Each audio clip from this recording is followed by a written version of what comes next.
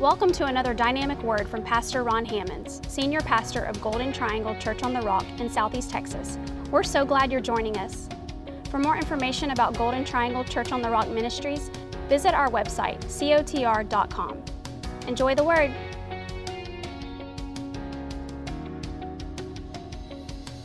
Are you ready for the word? All right. Well, tonight we're going to be opening up our Bibles first to the book of 1 Peter. You'll find it way over to your right if you have one of these old-fashioned Bibles. If you have a scroll, it's going to take you a little longer to unroll it, most likely, because it's way over there. Maybe you have some papyrus or something, hopefully you're not reading from a stone. If you have a tablet or perhaps, a phone that you're following along, then you can probably just, click on 1 Peter. We're going to be going to chapter 5, 1 Peter chapter 5. And the title of tonight's message, I went through several different titles that I normally do, trying to make it something that was meaningful and something that is memorable and something that might spark someone's interest as they are looking around and Googling, trying to find a message, because I believe the Word of God is the message of the day. I believe it is the help that people need.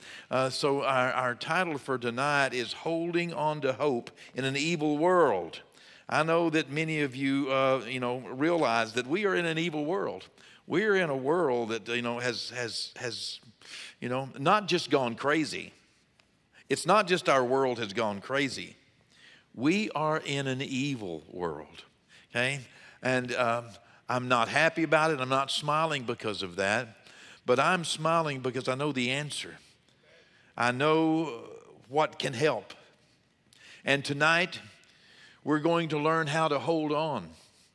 Tonight, we're going to find out the secret. Tonight, we're going to learn how to do more than just survive. Even in terrible times, the terrible times that are happening to friends and neighbors and family, and the terrible times that perhaps come our way or overshadow us from time to time. There is an evil world out here, and it's important that we know how to hold on to hope. Without hope, what do you do? The Apostle Peter, in the 5th chapter of 1 Peter, we're going to specifically look at verse number 10 before we go to another set of scriptures in Luke chapter 4, and then we'll come back to 1 Peter 5 for our conclusion. But look at what Peter concluded. Now, Peter, lived in a very interesting time when, he was facing a lot of evil persecution. He had seen executions of some other apostles.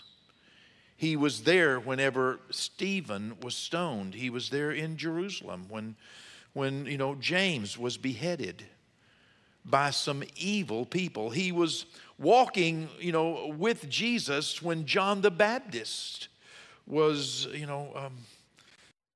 imprisoned and beheaded. He had seen quite a lot, and he had traveled the world, and he was writing his heart.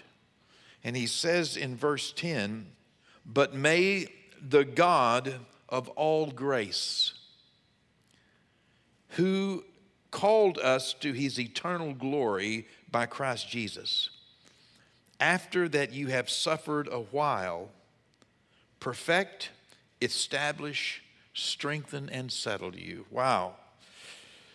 Here the Apostle Paul, who knew about this subject, and the Apostle Peter, who was well versed in this, both of them in this day were encountering hardships. And Peter writes to us in this particular passage, the Apostle Paul in other passages, and speaks to us about suffering. I know that suffering is not a popular message, okay? I was baptized in the Word of Faith movement, and I still believe in faith and confession. I do not want to confess problems coming my way, sickness, worry, defeat. In fact, I resist those things. I'm not at the place in life where I say, it ain't dark. Y'all know the message I'm talking about? when God looked at the world in Genesis 1:1 and he had created the heavens and the earth. In Genesis 1:2, he saw that the earth was without form and void and darkness was covering the face of the deep. He knew he had a problem. He knew there was a problem. He did not deny the problem. God did not say it ain't dark. God rather said, let there be light. Confession and our confession of faith is in a prayer to God, is in a declaration of things that we want without denying things that are.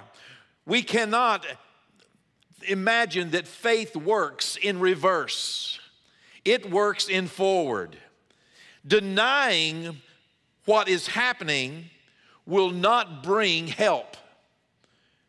Acknowledging what is happening and then declaring what God can do in the face of trouble and tragedy is how faith and confession works. It does not work. What would have happened if God had the Spirit of God moved upon the face of the water, Genesis 1:2 says. And God said, what would have happened if he'd have said, it ain't dark? And just walked off. Never did Jesus deny something that was happening. He rather denied its right to continue. He denied its power to exist. He denied the right of money changers to infiltrate the temple of God. He said, my house shall be called a house of prayer. He didn't say there's not trouble in the house of God. He said God wants this cleaned up. Hello. Do you imagine how faith works and how the Apostle Peter here is saying to us something that is a reality? And the reality is each one of us should not deny the reality that suffering exists in this world. And sometimes we suffer for a little while before we see the results of our prayer, our confession, our hope. This is the pattern that the Apostle Peter and that the Apostle Paul would also write to us. I had rather listen, by the way, I know it's not a popular doctrine in some circles, but I had rather listen to the Word of God inspired by the Holy Spirit, written by the apostles of the Lamb, than I had listened to anyone else. How can we be prepared for the troubles of this world if we refuse to acknowledge that this world is filled with troubles? It is one of the things that Jesus wanted us to know. It's one of the words that he left to us in John the 16th chapter. Jesus plainly said to us, I want you to know something. In this world you will have troubles, tribulations, trials, testings. Thankfully, he did not leave it there, but neither did he say, you will never have any more trouble. That was not his confession. It was not the confession of Jesus Christ that you will never have affliction. It was not the confession of Jesus Christ that persecution will not come. It was not the testimony of the Apostle Peter that perilous times will not come, but rather just the opposite. Perilous times will come. Tribulation, he said, but he did not leave it there. God never leaves us on a down note. He never leaves us on a sad note. If it is bad, he's not finished yet. Okay? This is the message of faith. This is the message of hope. This is the message of the love of God for mankind. Jesus said, in this world you will have tribulation. But thankfully he didn't stop there. He said, but be of good cheer. How in the world could you be of good cheer? You can only be happy. You can only muster joy. You can only have a confidence whenever you have a hope.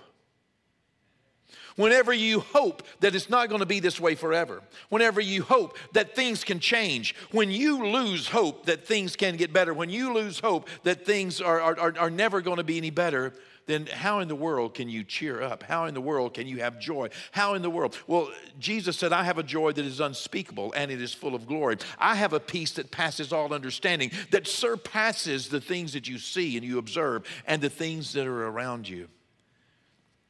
Jesus said, be cheerful,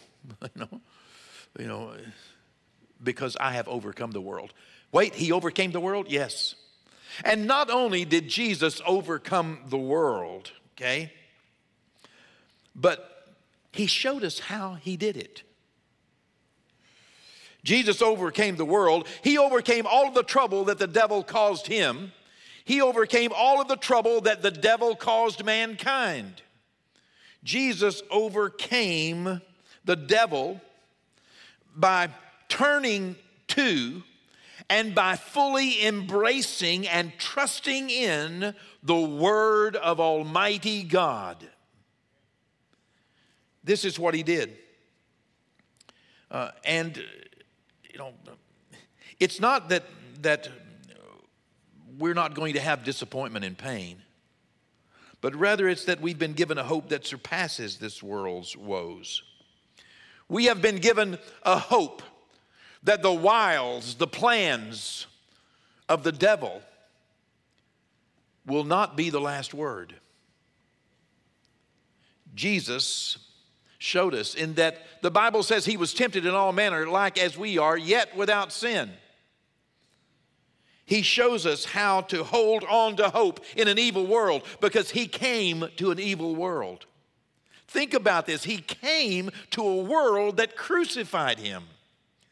He came to a world to love the world when the world was filled with sin, when the world was denying him, when the world was rejecting him, chastising him, spitting on him. He came to a world that did not know him, did not love him, did not appreciate him, did not embrace him. And while we were yet sinners, Christ died for the ungodly. He did not come to a world to condemn the world. He came to a world full of sin to save the world. Genesis 1:1, verse 2 and verse 3 is a picture of every life. It's not just a picture of the world. It's the first picture God shows us. It's a picture of salvation, of God creating mankind, the world. And all of a sudden, God looks up in the Garden of Eden in Genesis chapter 3, and he sees a life filled with darkness, with chaos. Adam and Eve, his creation, full of darkness, that it covered them, and their world, their lives were chaotic, and darkness covered the face of the deep in their life, and the Spirit of God moved down. He could have just went to another world, but he came to me in my darkness. He came to me when I didn't deserve him. He came and he said, let there be light. In verse 4, and there was light. And God began to separate the light from the darkness. He began a process in my life, just like he did in your life, just like he will in your life. If you will let him in, he's knocking on your door. If you don't know him, he wants in. If it's a business, he wants in. If it's a family, if it's a nation, he wants in. Invite him in. He will begin a process of separating light from darkness. And it's a process. Jesus was tempted, as I said. How did he hold on? Can you imagine? You know how hard it is in your life. Can you imagine how hard it would be for the perfect person, for the Son of God, to live in the midst of a crooked and perverse generation?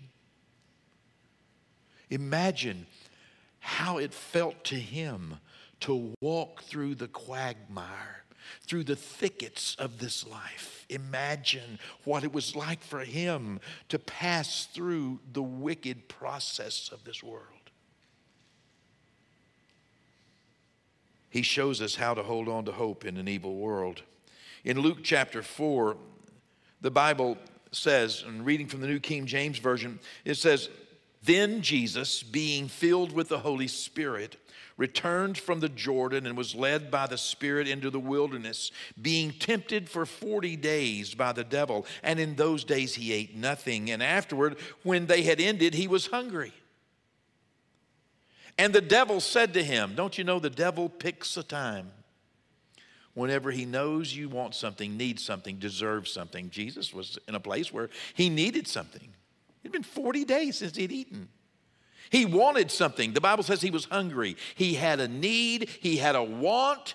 He had an ability to meet that need. Everything was in place. And the devil said to him, "Hey, if you are the Son of God," boy, there's an appeal to you. You know, "command this stone to become bread." Verse 4, "But Jesus answered him, saying, It is written, man shall not live by bread alone, but by every word of God." The devil continued to tempt Jesus. You know, you've probably read the account. If you've not read the account, let me encourage you. Read the whole account. The devil continues to tempt Jesus. He tempts him, in different ways. And as Jesus is being tempted, it's not unlike Adam and Eve having been tempted in the Garden of Eden. You know, we don't know how many times they were tempted. We only are given a picture of Genesis 3, the one time that Eve, went for the temptation, decided that I'm going to do what I want, what's best for me. I'm going to do what I want. The moment that Eve stopped trusting God, stopped trusting his word, started doubting his word, started questioning his word, started questioning his love, started questioning his forgiveness, when the moment that she started questioning God's commitment to her, God's love, God's ability to help her, get her what she wanted and she desired, the moment the devil was successful. How many times did he try it? I don't know, but I can imagine a lot. I can imagine he tried tempting Adam a lot. I imagine he tried and tried and tried, because that's the picture that Jesus shows us here of the devil trying and trying and trying to get him, trying to find a way in, trying to find a crack in his armor, trying to find a place that I can get into his mind, a place I can get and make them, doubt God and in some way not trust God for the process. We catch this snapshot of Eve in Genesis chapter 3 when she stopped trusting in and holding on to the Word of God and instead placed her hope in the things of this world. In 1 John 2:16, John wrote to us that all that's in the world, the lust of the flesh, the lust of the eyes, the pride of life, it is not of the Father, but it's of this world. That's where Jesus was tempted, where Eve was tempted, where we are tempted. The lust of the flesh, the lust of the eyes, the pride of life. These are the things that we're not watchful. We will trust the world. We will look to the world. The world can supply the lust of our flesh. The world can supply the lust of our eyes. The world can supply, the pride of our livelihood, of what we can do, our vanity. The world can massage that. It's what the world thinks of us, not what God thinks of us. It's what the world thinks of us. It's what my neighbors think of me. It's what it's what you think of me, not what God thinks of me.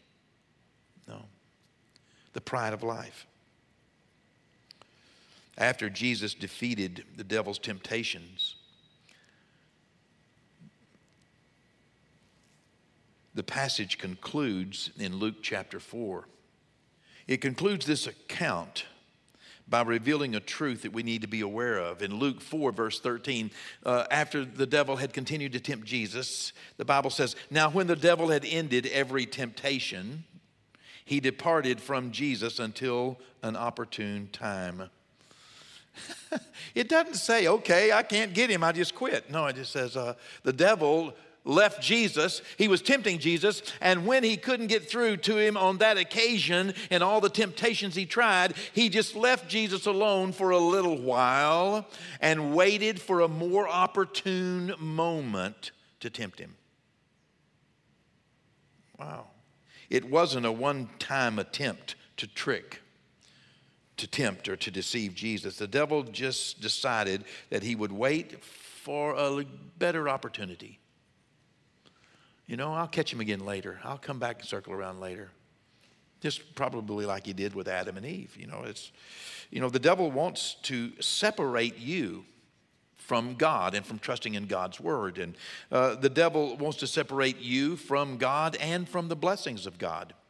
That's his goal. That's what he did with Adam and Eve. They had to leave the garden because of this. He wanted to separate Adam and Eve from one another. That's what sin will do. First, it separated man from man. Then it separated man from God. And then it separated man from the blessings of God, from the garden.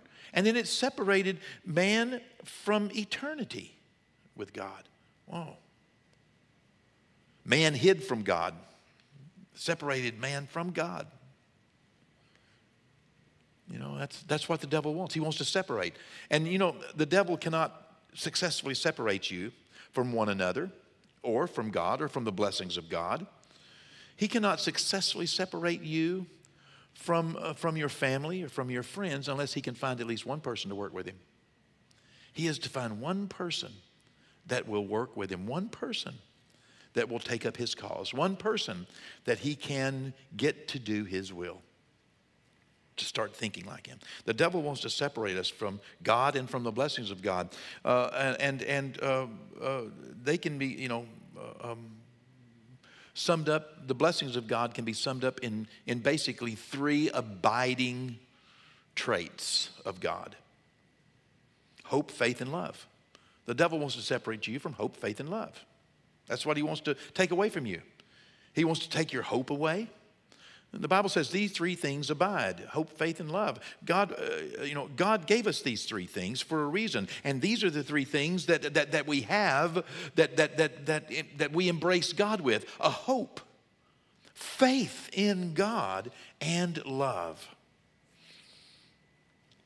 If the hope of Christ would have been in this world, or if Jesus had have just hoped that the government could help him, maybe Pilate can help me. Maybe Herod can help me. Maybe, the high priest can help me. Jesus, come on now. You're facing arrest. You're facing being beaten. You're facing going to the cross. Come on. Where is your appeal? Who's going to help? Well, if Jesus would have, placed his hope in this world, that I'm in the world. Jesus could have said, well, I'm the Son of God. I'm the light of the world. I'm in the world now, so the world is going to be okay. I'll just put my hope in the world, and the world will finally turn out okay, and everything will be okay, and we can just make heaven in our midst, and we'll just, everything will just be okay, and, the governments will help me, and, because after all, I'm the Son of God. Nope. Jesus would have died in despair, but he didn't die in despair. He died in hope. He died on a cruel cross in hope. The Bible says that Jesus endured the cross for the joy that was set before him. What joy? How can you get joy? He endured. He went through the trouble, the trauma, the pressures, the hurt, the pain, the persecution because of a joy. He had hope of a better day. Jesus looked beyond this world to find the joy that he needed to keep loving and to keep working in this world. He kept loving the world, and he kept working in the world because he looked beyond this world to find the hope that he needed, to find the joy that he needed, to find the peace that he needed. He looked beyond the world. He didn't look to the world. He looked beyond the world. He endured the cross for the joy that was on the other side of the cross. There are some things that just cannot be undone. And some of you perhaps have met some of those things. Maybe something has happened in your life or to your life that just cannot be undone. Maybe you've seen something you cannot unsee. Maybe you've experienced something that you cannot change. Maybe you've done something that you cannot undo. Suddenly, life changes. Have you noticed that suddenly it's 1 second beyond forever too late? And you can't reverse it. You can't back up. You can't stop it. You can't change it. The peace that we imagined is forever shattered. Like the peace of those in Israel tonight, or in Ukraine this year. Shattered. The peace that you once imagined, the hope that you once had, that everything was going to be okay, that children would go to school, and that you would see your grandchildren, everything would be okay, that can be shattered in an instant. Things can suddenly change. Atrocities perpetrated against young and elderly and innocent and poor. Sometimes the peace that we have known and we have experienced just cannot be regained in life. It can be shattered. Hope. The sad news is that, do you know if Jesus was here today in the flesh, the world would still crucify him again? We live in an evil world. And we are here for a reason. We are here as a light shining in darkness so that we can help to rescue the souls of men and women upon which this world perpetrates evil indignities. Even though the world would still crucify Jesus if he was here today, yet, do you know, after all of this, he still loves the world. God so loves the world today, not just 2,000 years ago when he sent Jesus. That is a today message.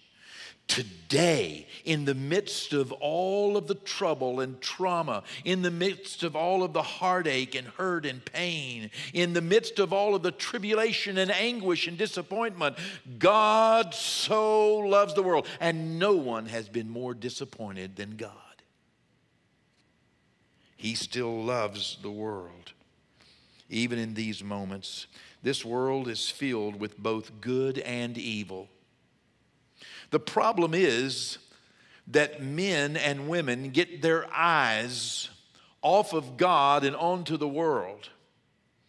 And the world being filled with good and evil, if we are not watchful, we will allow the good that we see in the world to lull us into a sense of security. If we are not watchful, we will see the peace that the world knows, not the peace of God, but the temporary peace that the world knows, or the temporary joy that the world can provide, that things can provide. If we are not watchful, we can get our eyes off of God and onto the things of this world.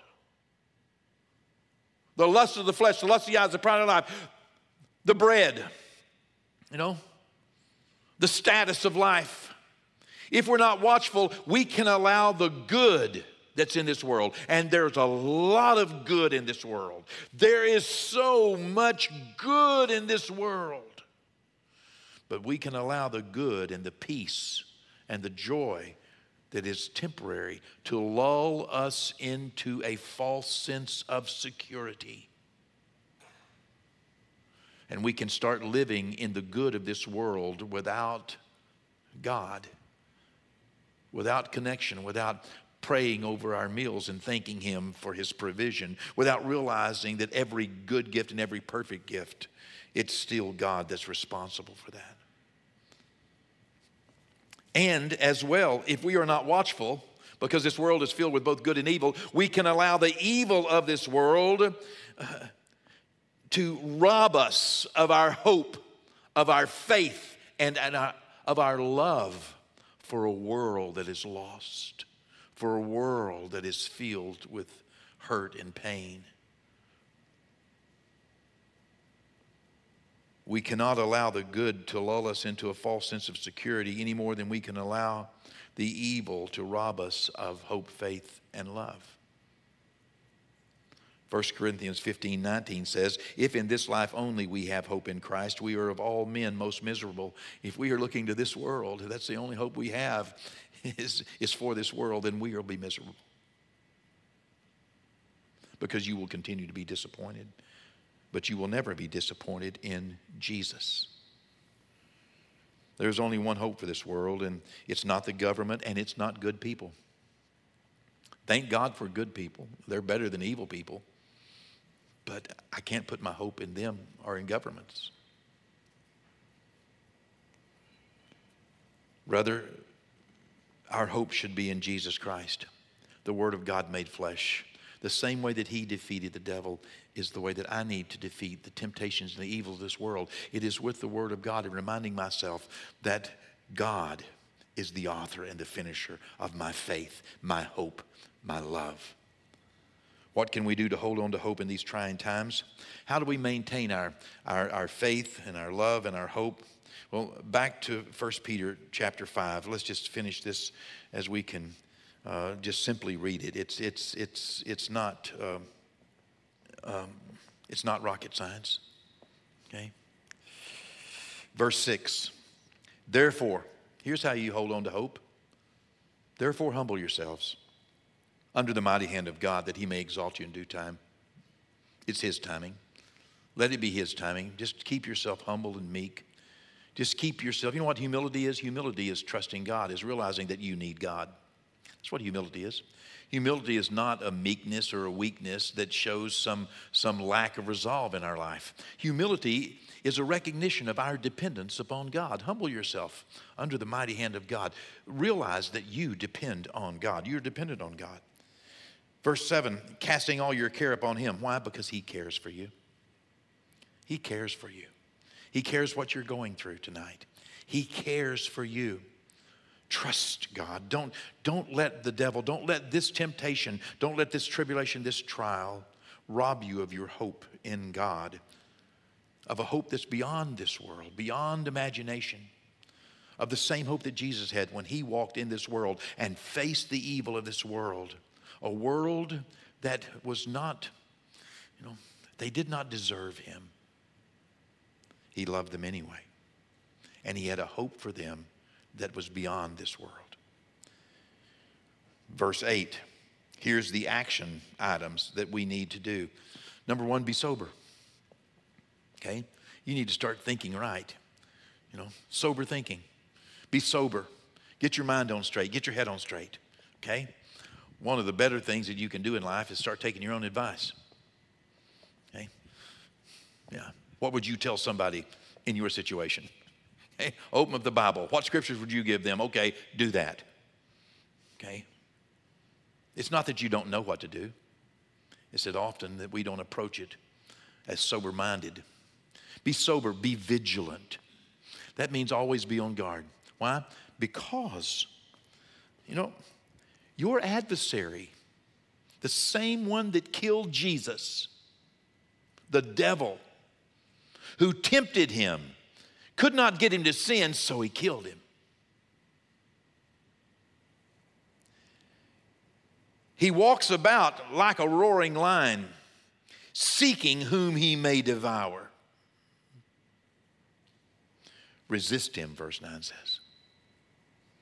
Resist him steadfast in the faith, knowing that everybody else around you is going through the very same things. Okay? That the same sufferings are experienced by your brothers and sisters all around the world. May the God of grace, who called us to His eternal glory by Christ Jesus, after that we have suffered a while. You remember the first scripture we read? Yeah. Perfect, establish, strengthen, and settle you. Wow. I'll close by telling you that we must look beyond this world if we're going to have hope in this world. We have to look to Jesus. Having hope while we are in this world means that we have to have a hope that is out of this world. Our hope is in Christ. May the peace of God and may His blessings and may His grace be on you, so that the devil does not rob you in this day of your hope, your faith, and your love. Thanks again for joining us for another dynamic message from Pastor Ron Hammonds. Visit COTR.com and subscribe to our social media platforms to stay up to date. As well, receive more encouraging messages from our pastor and details of the work we're doing both in our community and communities like ours around the world. Today and every day, God bless.